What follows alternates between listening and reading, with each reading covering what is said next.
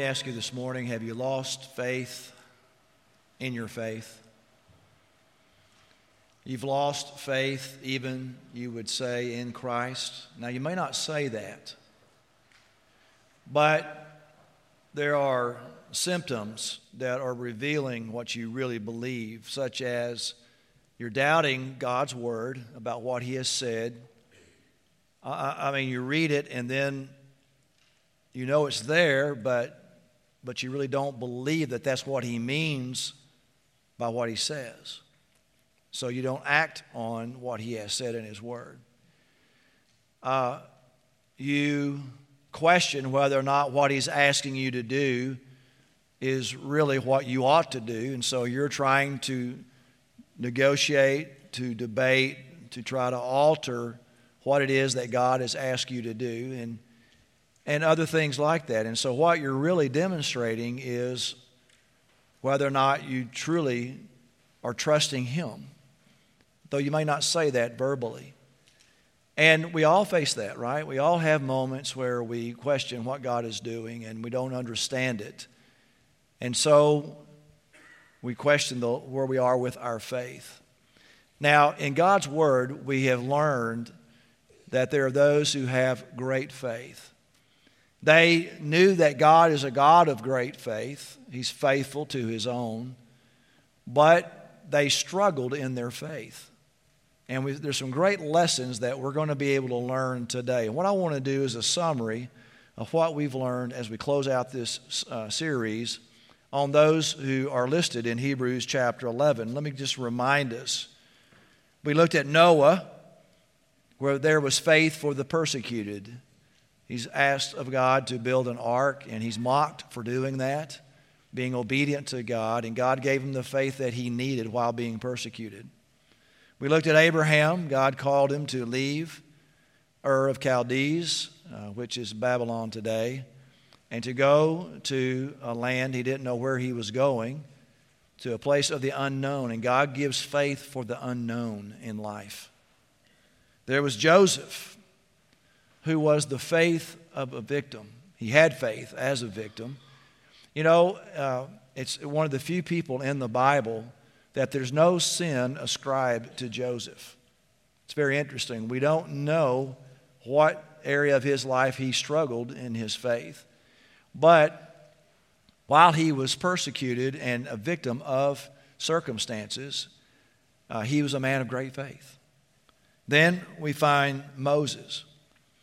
The other day I was complaining to God about something, and I shouldn't have been, but I was. And I thought of Moses. The Lord reminded me of Moses. Can you imagine how Moses led the children of Israel, 2 million people, for 40 years, and every day he heard complaint, complaint, complaint? I don't know how he did it. But God gave him the faith as a leader. We need that. I look at Rahab, one who was a great sinner but demonstrated great faith. So God gives us the faith that we need in our sin, as she demonstrated. We looked at the nation of Israel while they had great faith for the battle they were facing going into Jericho, and actually the faith they would need to conquer all of the promised land that God had given them. And then, of course, we looked at Jesus, the hero of our faith, the hero of heroes, how he came and endured the cross and demonstrated great faith, trusting God in the mission that God gave him. Well, through that, there are several lessons and principles of all these characters that we can learn of how to exercise faith and demonstrate faith, and how to live by faith. Number one, great faith requires great trials. We're often surprised by the trials that come to us. And as I said last week, not just one, but repeatedly, trouble after trouble after trouble, and the great faith that is required by great trials. Romans 4, Paul says about Abraham, against all hope, Abraham in hope believed without weakening in his faith. So he had great faith. Someone asked George Mueller, I'll share about him in a minute, a minister in the 1800s, They asked him the best way to have strong faith, and he said this: the only way to know strong faith is to endure great trials.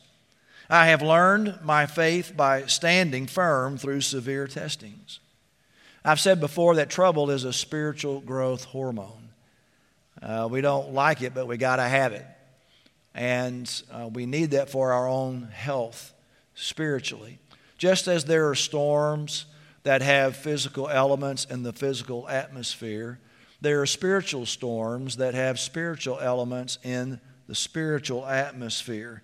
And it is in this conflict of this atmosphere, spiritual atmosphere, that we find our faith fails or it becomes great. A person of great faith is one who suffered great storms when all of hell is attacking him, but he's anchored to Jesus Christ. And great faith does not mean you escape great trials. Don't be surprised. It's predictable that you're going to have trials. And what is God trying to do? The greater the trial, the greater the opportunity for you to demonstrate greater faith. Notice secondly, faith must trust God's will.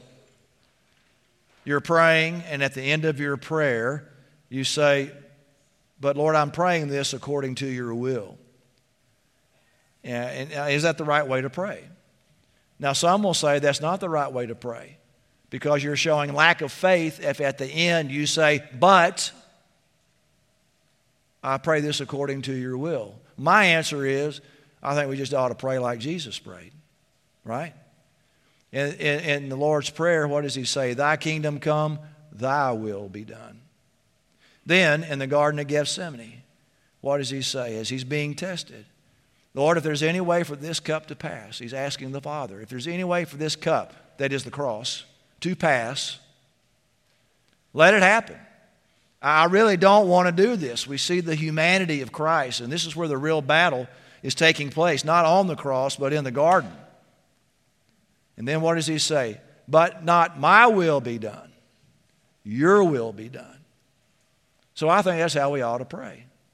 I think we ought to pray believing in Jesus' name, but we pray according to God's will, according to his timing, according to how he is going to answer that prayer. So much to say about that, but it's trusting his will. Faith must trust God's will. Notice third, this is very philosophical. There's a difference between faith in God and betting on the ferry. Now, I'm afraid that a lot of our praying is like that. James chapter 4, let me give you an example of what I mean. James chapter 4, beginning in verse 13. Come now, you who say, today or tomorrow we will travel to such and such a city and spend a year there or do business and make a profit. You don't even know what tomorrow will bring, what your life will be. For you are a bit of smoke, vapor that appears for a little while, then vanishes. Instead, you should say, if the Lord wills, this also answers the previous point, if the Lord wills, we will live and do this or that. It wasn't wrong that they were planning, but it was the sin of presumption. But as it is, you boast in your arrogance. All such boasting is evil. So for the person who knows to do good and doesn't do it, it is sin. So we have to be realistic when we pray to God. I don't know if I've shared this, but when I was a boy about 6 or 7 years of age, my dad bought a poster and then he mounted it, framed it, and put it above my headboard. And I was fascinated by it. It was a poster of civilizations. Now, what father would buy his son a poster of civilizations, right? But it was a fascinating poster. It had what they wore in that time period, what they ate, transportation of that time period, and then the weapons that were used during that time period. And I remember one night, just as clear as a bell, I can remember this. I looked at that poster, I studied it, and I laid down and I prayed, Lord, if you're real, when I wake up in the morning, I want all those weapons in my room. Now, that's betting on the ferry. That's not praying in faith, right? It's the sin of presumption. And here's the problem. But many Christians pray like that. we're praying in a way that we're saying, God, fill my room with what I want. Fill my life with what I want. Rather than, Lord, what is it that you want? Praying by faith. Notice also there are different levels of faith. So I want you to take an inventory of where you are with your faith today. First of all, it all begins with dead faith. James 2:17, faith, if it doesn't have works, is dead by itself. That's repeated in verse 20 and verse 26 as well. Faith without works is dead. Our works don't produce our faith. Our faith is evidenced by our works. How do I know that I have true faith? It is by the works. So I might have dead faith. I might say I have faith, but I'm really not doing anything for Christ. I'm really just living the life I want to live. But I believe there's a God, and I believe church is important, to some degree. You don't want to get too serious about it, right? You don't want to get too serious about being a Christian. What are people going to think of me if I'm one of those Christians? Like Jesus? One of those Christians? Faith without works is dead faith. And then there's little faith. Matthew 6, Jesus said, if that's how God clothes the grass of the field, which is here today and thrown into the furnace tomorrow, won't He do much more for you of little faith? There's weak faith. Again, in Romans, Paul says of Abraham that he lived by faith without weakening in his faith. He was obedient to God without weakening in his faith. Weak faith. We vacillate back and forth. There is increasing faith. Luke 17, the apostle said to the Lord, increase our faith. It's not wrong to pray that. Increase our faith. Then there's obedient faith. Hebrews 11, as we studied. By faith, Abraham, when he was called, obeyed and went out to a place he was going to receive as an inheritance. He went out not knowing where he was going. It was obedient faith. First obedience. Instant obedience. Not trying to discuss this with God and, debate about it, pray about it, all the rest. Once He's told you what to do, the praying's over. It's being obedient to what He's called you to do. So do I have obedience? When God speaks, I obey. There is working faith. Galatians 5. Paul writes, for in Christ Jesus neither circumcision nor uncircumcision accomplishes anything. It has nothing to do with your faith. What matters is faith working through you. It is a working faith. It is an active faith. I'm demonstrating faith. Then there is growing faith. 2 Thessalonians 1, Paul says we ought always to thank God for you, brothers, and rightly so, because your faith is growing more and more. There's evidence we see over time. As I baptized Ken, I told this before. I said, Ken, it's been real encouraging to see how your faith has grown since you came to know Christ. Just what he's learning and how he's applying, his new life in Christ. Growing faith. There is strong faith. Romans 4, again about Abraham, he did not waver in unbelief at God's promise, but was strengthened in his faith and gave glory to God. As he faced the various tests and trials, his faith was strengthened. He had strong faith. Then there is great faith. Matthew chapter 8, I want to read this. Matthew 8, verse 5. When he, Jesus, entered Capernaum, a centurion came to him, pleading with him, Lord, my servant is lying at home paralyzed in terrible agony. I will come and heal him, he told him. Lord, the centurion replied, I am not worthy to have you come under my roof, but only say the word, and my servant will be cured. For I too am a man under authority, having soldiers under my command. I say to this one, go, and he goes. And to another, come, and he comes. And to my slave, do this, and he does it. Hearing this, Jesus was amazed and said to those following him, I assure you, I have not found anyone in Israel with so great a faith. Of all the people in the New Testament in particular who exercised faith, Jesus said, this is the greatest. He gets it. He understands my authority, my power, and what I can do for a person who has great faith. There's mustard seed faith. Matthew 17. If you have faith the size of a mustard seed, you will tell this mountain, move from here to there, and it will move. Nothing will be impossible for you. So isn't it interesting how the Bible talks about the person who has great faith, but then you only need mustard seed faith. I just need to take the faith that I have, as little as it may be, and trust Him to do what He can do. Then there is perfect faith, James 2. You see that faith was active together with his works, that is Abraham, and by works faith was perfected. That means it was completed, or it was accomplished for its intended purpose. He got to the promised land. He got to the land of Canaan by faith. He was able to complete what God had asked him to do.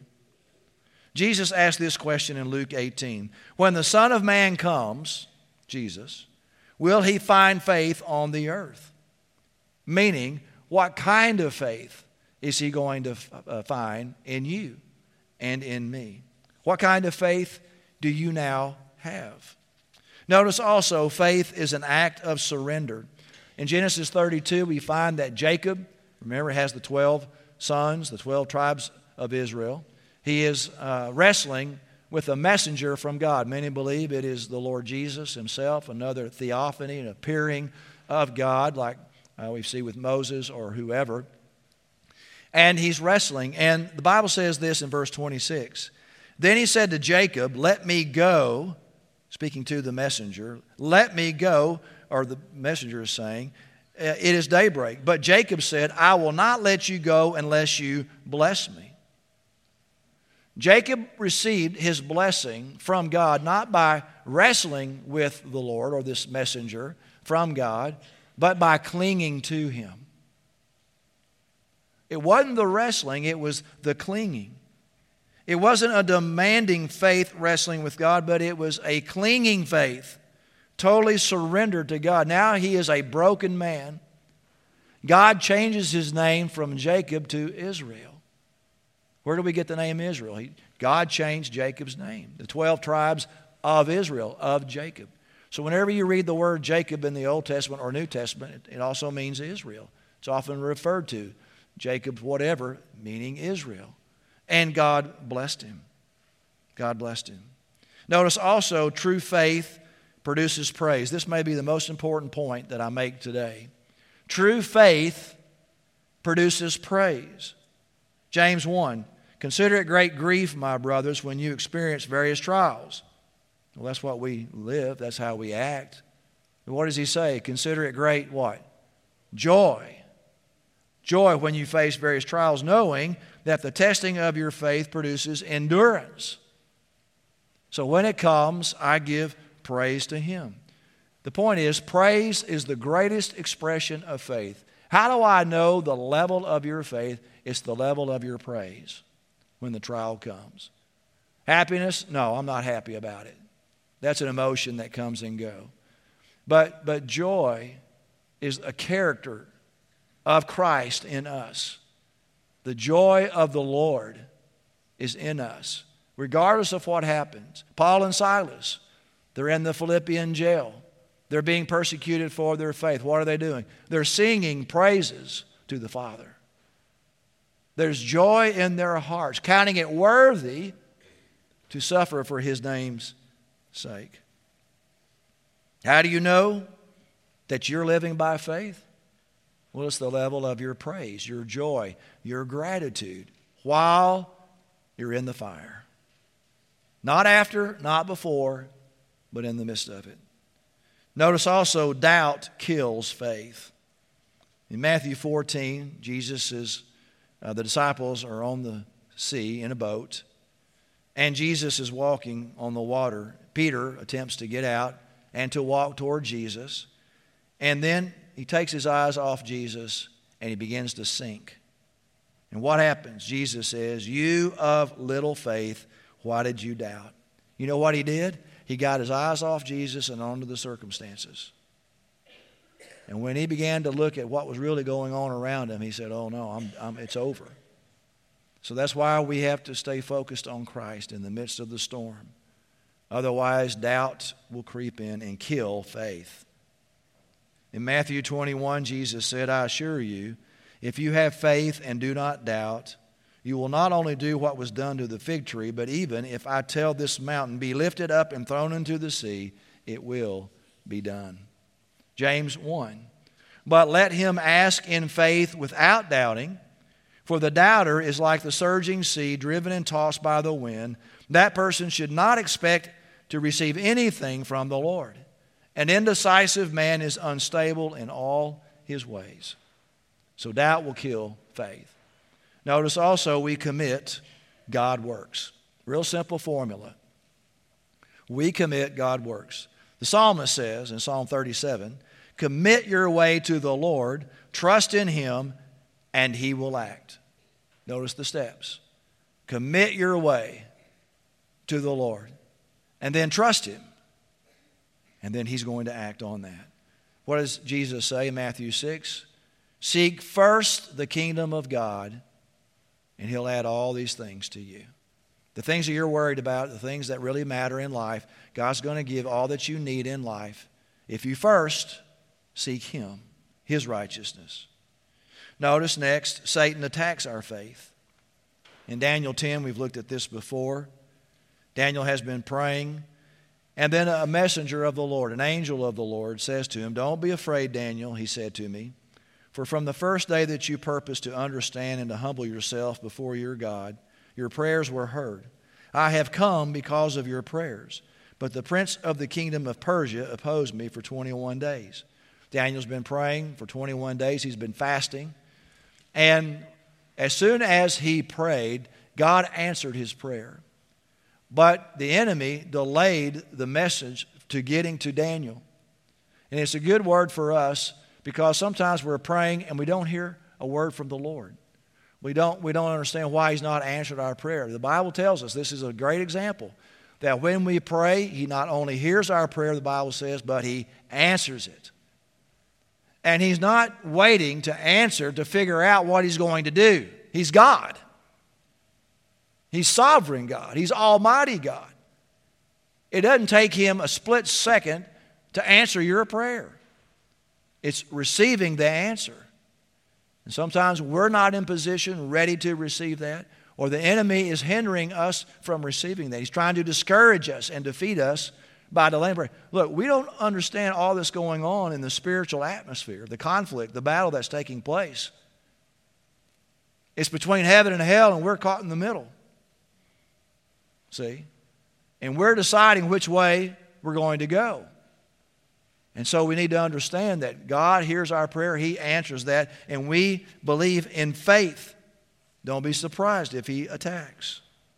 William Watkinson said this, hell works the hardest on God's saints. The most worthy souls will be tested with the most pressure and highest heat, but heaven will not desert them.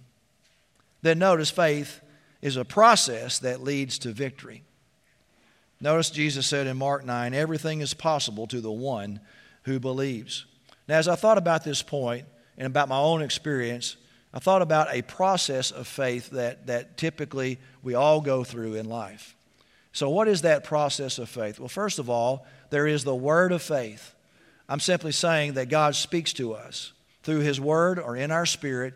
God reveals himself to us. He's asking us to take a step of faith.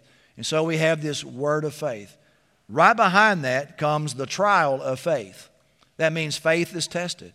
God has spoken, and now the trial comes. God spoke to Adam and Eve, and then their faith is tested in the garden, right? Immediately. It's the first thing that happens. So God has revealed to you himself something he wants you to do within yourself, or maybe a ministry, or whatever else, serve somebody, help somebody, whatever it means. But then you're tested. Third, there's the discipline of faith. I have the word from God. I'm tested about that word. Well, I've got to be disciplined. Faith must be focused. What has God said? That's the only thing I need to worry about. Think of how different life would be had Adam and Eve only been disciplined in their faith and believed God and trusted Him at His word?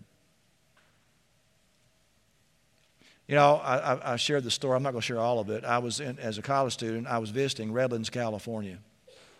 I was in a philosophy of religion class. I was there on a mission trip, and the professor was talking about the Garden of Eden. And he said this sentence. He said, if God had only left Adam and Eve alone, think of how great life would be right now. I couldn't take it. I just couldn't sit on my hands. I'm in the back of the class, and I raised my hand. I'm sure he thought I was some arrogant, stupid kid. But I said, are you saying that God's the reason why there's sin in the world today? That it's God's fault that we're experiencing this? And then he went on some diatribe that made no sense whatsoever. And I couldn't believe a professor, university professor, saying that it was God's fault of the result. No. They weren't disciplined in their focus on what God has said. And that's where we're going to get in trouble. So that's the next step in the process. Then there must be patience of faith. You see, faith waits while we're in the battle. While we are trying to live out our faith, we have to be patient. We can't get ahead of our faith. We have to wait on the Lord. We go on the light that He gives us. That's the rule. Then, while we're doing that, there has to be courage of faith. That faith gives us boldness. That we can stay the course. We can live for Christ. We're not ashamed of the gospel. All the rest. Then finally, there is the victory of faith. Faith wins. Listen, faith always wins. We can trust God that in the end we're going to win. John says this. This is the victory that has conquered the world. What is it that has conquered the world? Notice what he says. Our faith. And who is the one who conquers the world but the one who believes that Jesus is the Son of God? Now, why is it that we're able to be victorious and that our faith can win? It's because of who Christ is. Who is the object of our faith? It is Jesus Christ. If the object of our faith is our faith, we're dead in the water. If the object of our faith is in the church, we're dead in the water. The church is going to fail you. I'm sorry. Don't get bitter about that. This morning I was on a call with about 125 pastors and businessmen. They asked to interview me. And it was about the issue of comparison. How men in particularly compare ourselves with other men. And how pastors, we compare our churches with other churches and compare me as a pastor with other pastors. And look, we all get into that trap. And ultimately, our faith cannot be in anything or anyone else other than Jesus Christ. I shared with them that the comparison for my church is not what the other church is doing. It's what Jesus has asked me to do in my church. Am I being faithful to what He's called me to do? What is my assignment? What is the mission of this church? And then I do the best that I know to do to lead our church to fulfill what He has asked us to do. And I can't worry about the other guy. And he can't worry about me. He has to worry about what God's told him to do. There's a great passage in 2 Corinthians chapter 10 about this comparison issue. And then Paul says, I don't compare myself with others. I compare myself with the assignment that God has given me. It's a great line in God's Word. That's free, by the way. The question is, are you living by fear or faith? The decision you made yesterday, did you make that based on fear or faith? What are you going to do with the decision you're trying to make right now? The battle that you're in. Are you going to take the step of faith? Or are you going to cower in fear? Afraid of what others think or do? Do you have the reputation of fear or faith? What about our church? Do we have a reputation in our community of faith or fear? Are we willing to take a step of faith and be bold in our faith, courageous in our faith, to not be ashamed of the gospel? What's our reputation? Now I want to read for you and illustrate this in a passage of Scripture, Mark 4. Verse 35. On that day when evening had come, he told them, Jesus, let's cross over to the other side of the lake. So they left the crowd and took him along since he was already in the boat, and other boats were with him. A fierce windstorm arose, and the waves were breaking over the boat so that the boat was already being swamped. But he was in the stern, sleeping on the cushion. So they woke him up and said to him, Teacher, don't you care that we're going to die? Don't you care about us, about me? He got up, rebuked the wind, and said to the sea, Silence, be still. The wind ceased, and there was a great calm. Then he said to them, Why are you fearful? Do you still have no faith? And they were terrified and asked one another, Who then is this? Even the wind and the sea obey him. Persecution attacks you. Then you face the storm of fear, panic, and resentment.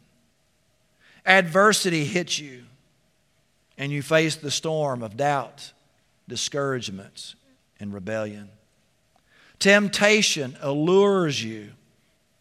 You face the storm of wrong desires, impure motives, jealousy, hate, and anger. Now listen, if Jesus is in charge and you're living by faith, He's going to create a great calm. You see, the storm was not about the storm on the sea. It was the storm in the disciples' heart. And what were they most concerned about? Do you care? Have you asked the Lord that recently? Do you care about me? God, I'm in this storm. Where are you? George Mueller, as I said, in the 1800s, had orphanages for hundreds of children in England. During the Industrial Revolution, it was a horrible time. And God had called him just to the ministry of doing these orphanages. There's been much written about George Mueller, about his own account of how God provided for him. He lived by faith. He just simply asked God, and God provided in miraculous ways. And someone asked him, how do you do this? He would not ask people for money, for provisions. He prayed, and God provided. That would be very hard to do in our culture, wouldn't it? In the ministry. But he prayed. I'm not against that. Hear me, I'm not against that. But it just shows the level of his faith. And he said, I'll tell you how I've come to this point in my spiritual life. He said, I have a card on my desk, and it says this: it matters most to him about you. It matters most to him about you. And he said, it's my interpretation of 1 Peter 5:7. Cast all your cares on him, for he cares for you. That's the kind of faith that God is asking of us. Listen, Jesus is not going to invite you to get in his boat and take you to the other side of the lake to the shore, only to let you drown in the middle of the lake. That's not his intent. His intent and his ability is to get you where he's leading you to go. He's asking us to live by faith, to trust him, for he and he alone is faithful. He cares about you. Would you bow your head and close your eyes? There might be somebody here this morning who would say, Pastor, I don't have faith in God. I don't have that kind of faith that you're describing, where my life is totally surrendered to him and I'm living by faith. Now, when we mean that in salvation, it means that I'm not trusting in myself. I don't have faith in myself to save myself, to take care of my sin problem. I have faith in God that through Christ, he took care of my sin problem when Jesus went to the cross and died for my sin. Bible says that all have sinned and fallen short of the glory of God. And then it says that the wages of sin, the payment for sin, is death. But the gift of God is eternal life through Jesus Christ our Lord. Paul says, those who call on the name of the Lord will be saved. If we confess with our mouth the Lord Jesus and believe in our heart that God raised him from the dead, you will be saved. So by faith, we believe in who he is and what he's done for us and appropriate our faith in that way. So it's not just believing in a story. I have faith in a story. It's my life. By faith, I'm entrusting my life to him. Now that's where life really gets exciting. That's where you experience real life, true life, abundant life, fulfilling life. When you understand how much God loves you and he's just asking you to love him in return. So in a minute when we sing this next song, I'm going to invite you to come so that you can give your heart to Christ. We'll help you do that. You may not know what to do, but we do. Most people in this room would say, I love the Lord and I'm trying to live for him. But you're in the battle right now. Your faith is waning. I want you to be encouraged today. The Lord understands that. And the Lord is right there with you to help you. What matters most to him is you. And he's not going to leave you in the middle of the lake to drown. So call on his name. We sang it a minute ago. Jesus. If that's the only word that can come out of your mouth, Jesus. And he is going to reach down and he's going to lift you up out of the storm that you're in. You can trust him. There might be others that God is leading you to become part of our church family. We're able to do this together. I'm able to learn from your example of faith. We encourage each other when we're in the storm of life. We need that. And that's why he created the church. So if God is leading you to be part of the family here at Linwood, we'd love for you to come.